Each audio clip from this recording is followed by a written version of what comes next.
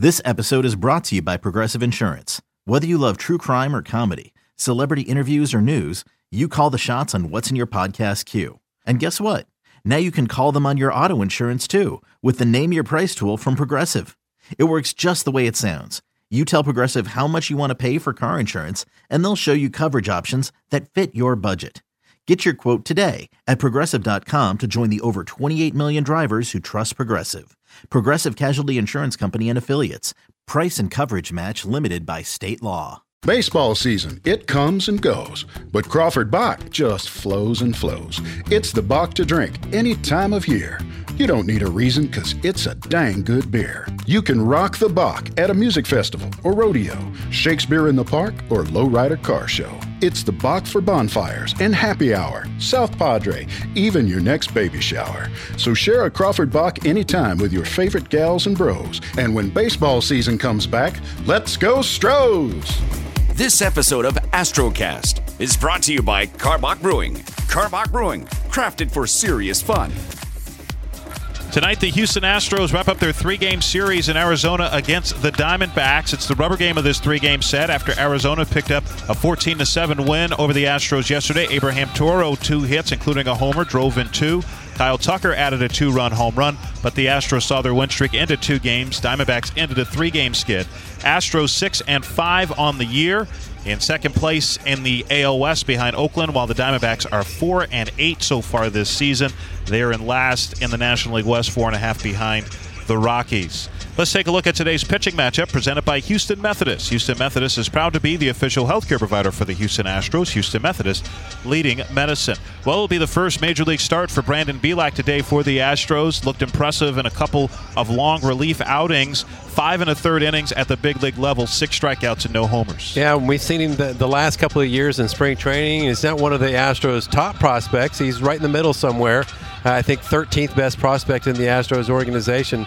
But when we watch him, he looks like one of their top pitchers because he's so polished. He came out of Notre Dame looking like he was ready to go, and he's risen through the ranks for the Astros and finds himself now in place of Josh James in the rotation. It makes sense to me, too, because Bielak has 4 pitches he can throw, give you a different look second and third time through. Meanwhile, right-hander Zach Gallen on the mound for the Diamondbacks. If you haven't heard of him, a lot of people haven't, but he's been one of the better young pitchers, had a really good rookie year last season with the Marlins and Diamondbacks in 15 starts, and so far so good this year. Yeah, he stacks up really well. And, yeah, it's somebody that you really haven't heard of that's in the top 10, top 15 of pitchers in a lot of different categories. Opponents' batting average against righties and lefties equally good, low 200s. So he's got something for you. He's got a cut fastball, kind of naturally cuts. Throws about like Bielak as far as 92, 93 miles per hour, but moves it around. A polished pitcher out of University of North Carolina. He knows what he's doing, so the Astros got to get to work. Keys to the game presented by Honda. Visit your local Greater Houston Honda dealers for great deals on all models. Honda, the official sponsor of the Houston Astros. Well, the Diamondbacks have a lot more confidence coming into today's game. They've been struggling offensively for much of the year, but broke out with 14 runs yesterday after scoring 29 runs total this season coming into yesterday's ball game. And it kind of feels like you don't want them to sustain that momentum going into today, try to get off to, I mean, you always want to get off to a good start, but it feels like it's even more imperative against this Diamondbacks team. Yeah, and I think a lot of teams, Robert, you look at this Astros team right now and their roster, and you can certainly tell what their weak point is. Their Achilles heels is going to be their bullpen and the inexperience down there. It's not for lack of arms and velocity and talent and things like that. It's just lack of experience. So you're going to see on a nightly basis 1 or 2 pitchers. If you bring in 5, 1 or 2 are going to be kind of wild. So what are the other teams going to do to expose that? So that's what the Astros have to be careful of. It's pitchers like Brandon Bielak, Christian Javier, Zach Greinke. You got to get some length. We got to start seeing pitchers go 6 innings and more. Coming up next, we'll hear from Astros manager Dusty Baker, and a little later, we'll hear from Arizona Diamondbacks broadcaster and former big league pitcher Tom Candiotti. But now this from your local station. What's even easier than hitting a home run into the Crawford boxes? Deep to left field, and you can kiss that goodbye into the Landry's Crawford boxes. How about cracking open a delicious Crawford Bock? Carbox Crawford Bock pairs perfectly with peanuts, stadium dogs, and a good 7th inning stretch. Plus, a portion of the proceeds from each beer goes to the Astros Foundation to support community initiatives.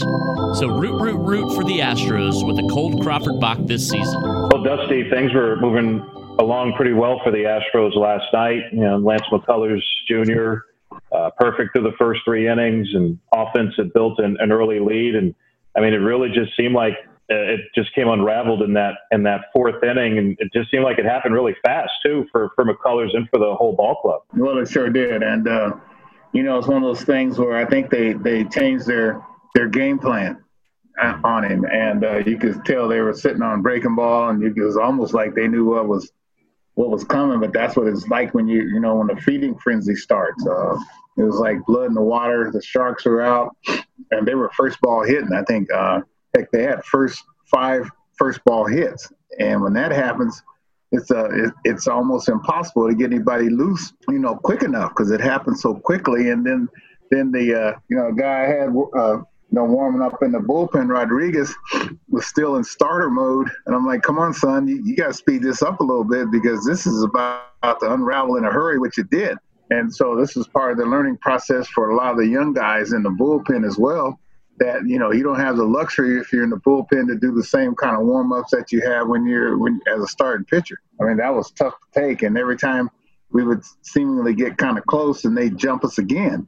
And so you certainly, can't trade runs with them, in those middle innings. And I was always told years ago that it seems like one team scores more runs in one inning than the losing team does the rest of the game. And last night was an example of that. Do you make much out of the roof opening in the 4th inning, or right before the 4th inning, with the ball carrying a little better, having much of an effect? Well, it carries here anyway. But with the roof open, it was like we were back in Colorado. If you hit the ball up in the air, it was almost out of here. But I don't make a whole bunch of it, because the roof was open for us too. You know what I mean? And we had the same opportunities that they had. It's just that they capitalized on that roof being open, because, man, they were like, jumping on that first pitch, and most of the time they were breaking balls. So, I think we learned the lesson that, sometimes you got to change your game plan or recognize what they're trying to do to you. That's the whole thing. And game planning, that sometimes you have to change your plan in between, because the other team over there is planning at the same time. Rosters went down from 30 players to 28 players today. Astros optioning 2 players, Brian Abreu and Jack Mayfield, to the alternate side. Although Abreu will be on the taxi squad for the Astros. With Abreu, he was a guy who certainly looked really good in spring training, was getting stretched out. Didn't seem to look quite as good in summer camp and so far during the regular season. What have you seen with Abreu, and what do you hope he works on now that he's off the major league roster? Well, the first thing, you got to get your mind together, because it's a shock for a young man not to have success if he'd come up and already had success. And then you're like, oh no, man, I can't believe I'm blowing my chance. But I mean, when you're young, you're going to get a number of chances. It just doesn't seem like you're going to get a number of chances. And the thing about it is, more than anything, is that he has to get in tip-top shape. Because he came back heavier from the Dominican second time than he came the first time. So and it's hard to get in shape and pitch at the same time. So the 2 things that I urge him to work on, it was to get in shape and some mechanical stuff, but mostly to get his head together and find a way to feel free and relax. Brandon Bielak making his first major league start tonight. Impressive in a couple of long relief appearances so far in the big leagues.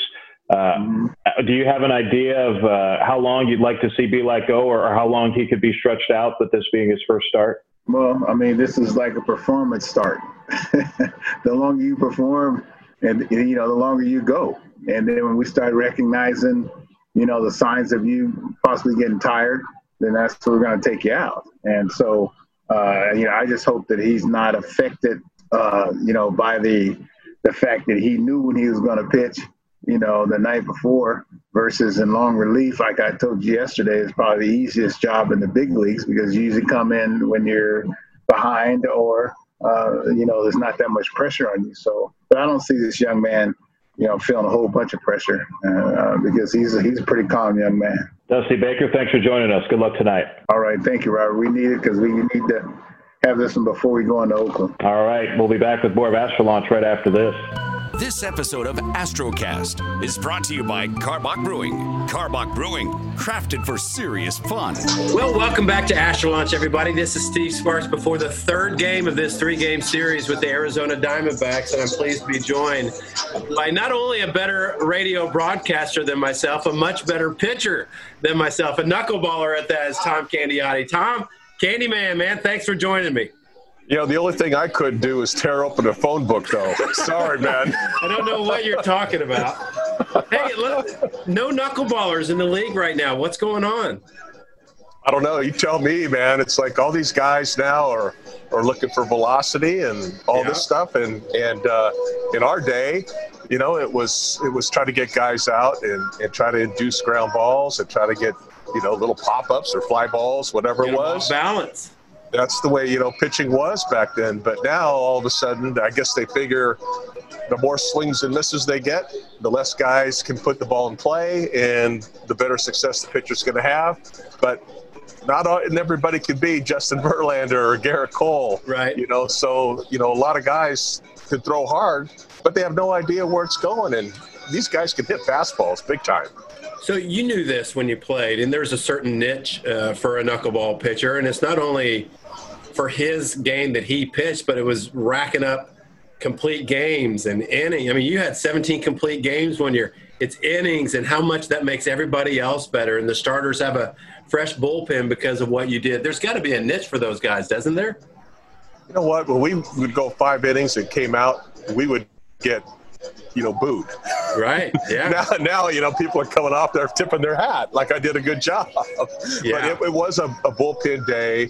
And when you look through the history of knuckleball pitchers, you know, guys like Charlie Huff or Niekro or and Wake. I mean, Wakefield really saved the Red Sox for like a number of years, you know, with kind of a dual role of either starting or relieving, or, you know, some guy gets hurt, you know, Timmy's in the game. And there's always been like 1 or 2 knuckleballers, sometimes a little bit more, but not many, that are usually like, you know, in the leagues. And it's kind of sad. You really don't see that anymore at all. Do you hear about any knuckleballers in the minor leagues right now? Because I used to, but the last couple of years I haven't been hearing about guys. Have you? No, you know, I've been contacted a couple times, you know, throughout the years, you know, a handful of times with guys that are trying to learn how to throw, and they want to just kind of, you know, just kind of check things out with you and things like that. And you know, yourself, myself, you know, all the knuckleballers, I'm sure, are always willing to help. And, you know, whatever you can with some guy that's trying to make that, you know, that jump to be a knuckleball pitcher. Mm-hmm. But I think the last guy that I talked to that said he had a couple guys going was Dan Duquette. And he was with the Orioles at the time. We were going to play Baltimore and saw him. And he had like 3 or 4 guys he was trying to develop. But, you know, Danny's gone from there. So I don't know, you know, I don't know what's happened. I haven't heard from anybody really. So I'm not sure what's happening. Well, you were one of the big influences with me. Who was one of the biggest influences with you? Well, you know, the strange thing with me is I came up, my first full year in the major leagues was with Phil Niekro. We acquired him during spring training. How about that? And Nuxie was 47 years old at the time. Right? I think he just won like 15 or 16 games the year before. You're some whippersnapper just biting at his heels, right? And I'm just coming out of winter ball learning how to throw this thing, you know, because I kind of came up as a pitcher, but, you know, lack of stuff really wasn't going to keep me in the big leagues. Right. And so he helped me through a lot just watching him pitch. I mean, I already knew how to throw a knuckleball at the time. So, you know, I learned more by changing speeds and you know, things like that with Phil. And then at that same time, Charlie Huff was with the Rangers. And so I'll never forget, we went in to play Texas, and I had to throw a side. And so, of course, Niekro would always come out and watch me throw a side. Okay. You know, which is intimidating enough. Oh, you know, it had to be. Right? Sure, yeah. And then Charlie's standing there, so I got these 2, you know, knuckleball pitchers. Gurus. Some of the greatest, right? Yeah. And here they are just sitting there like looking at every pitch I throw, and I don't think I ever sweated so much in one bullpen outing ever, you know. But I ended up becoming really good friends with Charlie and still stay in touch today with him. And so, you know, those 2 guys really, really helped me out. Let me run this by you, Candy. I'm talking with Tom Candiotti. He's a radio broadcaster with the D-backs, longtime knuckleballer. Bob Melvin, the manager for the A's last year when they were in town at Minute Maid Park, I was in their dugout before the game just talking and listening to him talk to the media, and he tossed me a baseball toward the end of the scrum. He said, do you think you could throw a knuckleball at that? And all the talk last year was about how hard the balls had gotten and the balls flying out of the ballpark. And literally, Candy, I couldn't dig my fingernails into the ball and make an impression. And full well, I mean, you wanted to get a grip and be able to, really fill it in there, but it felt like a cue ball. It felt like it was a 40-degree day and the ball was hard as a rock. That might be a deterrent for a while, don't you think? Well, I think that has something to do with it for sure, because it was always to the point when I pitched, when you stuck your fingernails in there, you could always get like a little bit of an indentation in there. Yeah, a little bit. And just a little bit, right? And and nowadays when you get these things are wound so tight. Yeah. So it's a different thing. Now, to go back a step, when you're talking about knuckleballers coming up, I have been working with this one kid named Mickey Janis. He's in AAA right now. I believe he is with, I'm not sure if he's with Tampa now or what, but he was with the Mets. Maybe he's still with the Mets. And, in fact, we play golf together. And he went to the Fall League a couple years ago. He's got a great knuckleball. I mean, it's sick. It really is really good. So he's got what it takes. He's got the knuckleball. But it's just trying to get a chance and trying to get, like, somebody that can catch him and someone that's going to believe in him. And but he's made the adjustment where he can throw the knuckleballs not so well with the Major League ball, but with the AAA ball that he has that he brings. Different. It's so different. Now, I thought last year they were supposed to AAA balls were supposed to be like Major League balls, right? Pacific Coast League ball was the same as the Major League ball, supposedly. Okay. So maybe he was in the International League, I guess it is. May have been, yeah. Whatever it is, I don't know. But they were definitely different. And so which is kind of interesting with those baseballs. Yeah. So how did you make the transition? You said your stuff wasn't going to allow you to stay at the Major League level. But you got to the big leagues without the knuckleball originally with Milwaukee, right? Yeah. I got to the Major Leagues. I had Tommy John surgery back in 1981 and overcame that, luckily. Never was a hard thrower, but I always had a good curveball and I had really good control. Yeah. And so when I first started throwing the knuckleball, I kind of related more to Joe Niekro, and because Joe, to me, was a pitcher that threw a knuckleball instead of a straight knuckleball pitcher. And I thought that if I just throw my knuckleball when I get even or ahead in the count, then I'm always going to keep myself in pretty good pitching situations. It's hard to just keep throwing knuckleballs. Next thing you know, you're 2-0, you're 2-1, you're 3-1. It's hard that way to pitch. You got to pitch just like everybody else. And so that was that kind of took a lot of pressure off me, knowing that I still had enough stuff to be able to compete against major leaguers, on maybe short-term bases. But when I add the knuckleball to my repertoire, then all of a sudden it elevated me because now I had a real out pitch. Yeah, weapon. If I got to 0-2, then as you know, it's over because you can let it go, and you don't care who catches it or who hit it. It's just going to be funny. Not your problem, yeah. Right, that's right. All right, one piece of advice for a kid. A kid that's probably not going to get a chance to get a college scholarship without something new. What are you telling him? One piece of advice if he wants to be a knuckleballer. Well, you got to have a lot of patience, number one. And my advice, because I lived this, was to pitch, but be a pitcher that throws a knuckleball and then keep graduating to try to be into that knuckleball pitcher. Because I did that transition where early on in my career, I was the pitcher that threw the knuckleball. Yeah. And as my career progressed, and maybe the last 4 or 5 years I pitched, I was more of a knuckleball pitcher because my other stuff had declined. Well, it's great advice. If I could add one thing to that, and I lived this my first few years, was I still tried to throw hard because I had a good arm. But if you could dial it down, if you could dial your fastball down and still be able to go back and forth between your knuckleball and your fastball, it's not that big of an adjustment. And you can stay in those kind of the same mechanics. But instead of throwing 87, 88 miles per hour, throw 79 or 80. And I think just the surprise and the location of the pitch is more effective in going back and forth being a pitcher that way. Yeah, I agree with that. When you're throwing, when hitters know that you have a knuckleball, the first thing they think of is like, they get a little defensive already. Yeah. So all of a sudden, when you throw enough knuckleballs, your 79, 80 mile an hour fastball looks like it's about 90 miles an hour. It becomes so much better, and it's so much more fun when you're throwing all these knuckleballs and you're changing speeds with it. And then you strike a guy out on a fastball. It's is that the best feeling in the world? Yeah, you feel like a tough guy, right? I know. Yeah. I go, I pumped your chest out. I just threw this ball right by him. That's right. Well, I could talk to you all day about this, Candy, but I appreciate you joining us on the pregame show. Best of luck the rest of the season, and stay safe, man. This is a weird one. I know. I'm bummed I can't see you this year, man, but it'll open up for us. Yeah, I'll see you down the road. Take care, man. All right, see you, Sparky. Astrocast is brought to you by Karbach Brewing, the official podcast of the Houston Astros. Karbach Brewing, crafted for serious fun. See you later! Okay, picture this. It's Friday afternoon when a thought hits you. I can waste another weekend doing the same old whatever, or I can conquer it. I can hop into my all-new Hyundai Santa Fe and hit the road. Any road. The steeper, the better. Because my all-new Santa Fe is available with H-Track all-wheel drive, so I can hit the trail without a worry in the world. Heck, with 3 rows and best-in-class rear cargo space, I can pack the whole family in with all our gear. We've got available dual wireless charging for our phones, so we'll never lose touch with civilization, and we won't lose touch with the primordial power of Mother Earth. So which is it? Waste the weekend or do something a little more epic? And conquer it in the all-new Hyundai Santa Fe.